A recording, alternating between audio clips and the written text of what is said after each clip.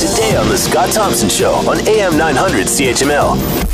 Advertisers moving away from Facebook, they say. Facebook's lost $70 billion in 10 days. Remember when Facebook started, everybody's going, how are they going to monetize this thing? I guess we know now. It's not a case of selling ads, it's selling data. Are you bolting away from Facebook, and is it possible? June Cott is with us, professor in marketing, faculty director, research, Ivy School of Business, Western University, and on the line with us now. June, thanks for taking the time. We appreciate this. Oh, it's my pleasure. So is Facebook on its way out? How concerned would you be if you're an investor? Well, there's two different aspects to that. I think the investors should be very concerned because as Facebook clamps down on its privacy, it will, in fact, impact some of the access that advertisers have, which is how they make money. And so investors actually should probably be more worried than consumers. I suspect consumers will stay on the site. They'll be a lot more cautious of their privacy settings. You're seeing lots of sharing about how to download the data that Facebook has about you, how to delete it. I don't think they're going to leave Facebook in large numbers, but I think the ability to monetize Facebook is going to be impacted.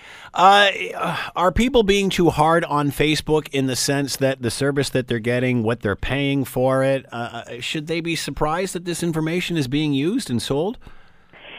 They shouldn't be surprised. I think many people are. Nobody offers services like this for free, and for many years it's been quite clear that the advertising is what paid for Facebook. I'm not sure people should have expected them to sell the data in this way. Mm-hmm. So there is a difference between showing the advertising and then taking the data and giving it to somebody else. And I think that's where people feel like Facebook crossed a line. So is this really about Facebook changing policy, or is this about educating users? A little bit of both. So if you look at Mark Zuckerberg's final response, when he finally got around to actually responding in a Facebook post, he mentioned that they've actually changed this years ago, so that this kind of thing actually can't happen anymore. Of course, it's a little bit too late at this point for the data that they lost in this particular scandal. But it does need to be a consumer education project as well. People need to understand where that data goes, what they're giving permission to.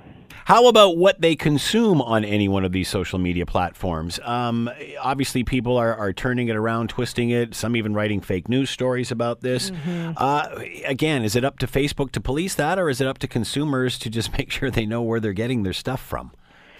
I think it's up to consumers, but Facebook does bear a responsibility in some ways for some of these political hacking attempts that were made in the last election, mm-hmm. in that they should have been able to flag large sort of troll farm kind of postings.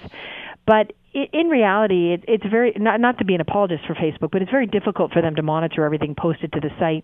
It's much more logical to expect a degree of rationality in people who read these things, and some questioning is necessary to say, is this real?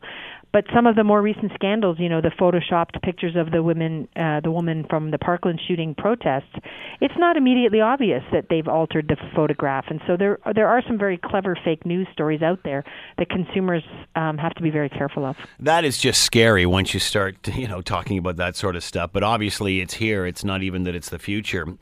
What will we have learned from this when it's all over? I would hope that people will have learned to be more careful, more cautious. It's not an easy solution, but I think we need to stop treating social media like a well-regulated television station, for example. We need to treat it more like rumors and gossip and innuendo, where we push back and say, really? Do you have any proof for that? So you think we have to view this more like a National Enquirer or a TMZ of the old days? Well, maybe not that far, but we certainly have to recognize that this is just regular people putting stuff out there, or people who have nefarious purposes. Or simply, this is everything, and it's up to you to decipher what's good and bad. Right. Where are the users going if they're quitting, and do they not realize that I don't know, I'll ask you, don't all social media sites do this? Well, that's just exactly it. I've recently written a case about Twitter, for example, attempting to monetize the site. They haven't been able to do it to the same extent as other social media sites. But all social media sites have to make money somehow. They can't just keep improving their site for free.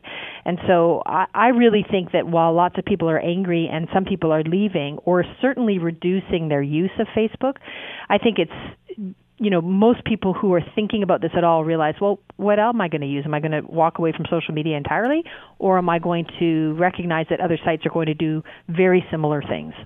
Want to hear more? Download the podcast on iTunes or Google Play and listen to The Scott Thompson Show weekdays from noon to 3 on AM 900 CHML.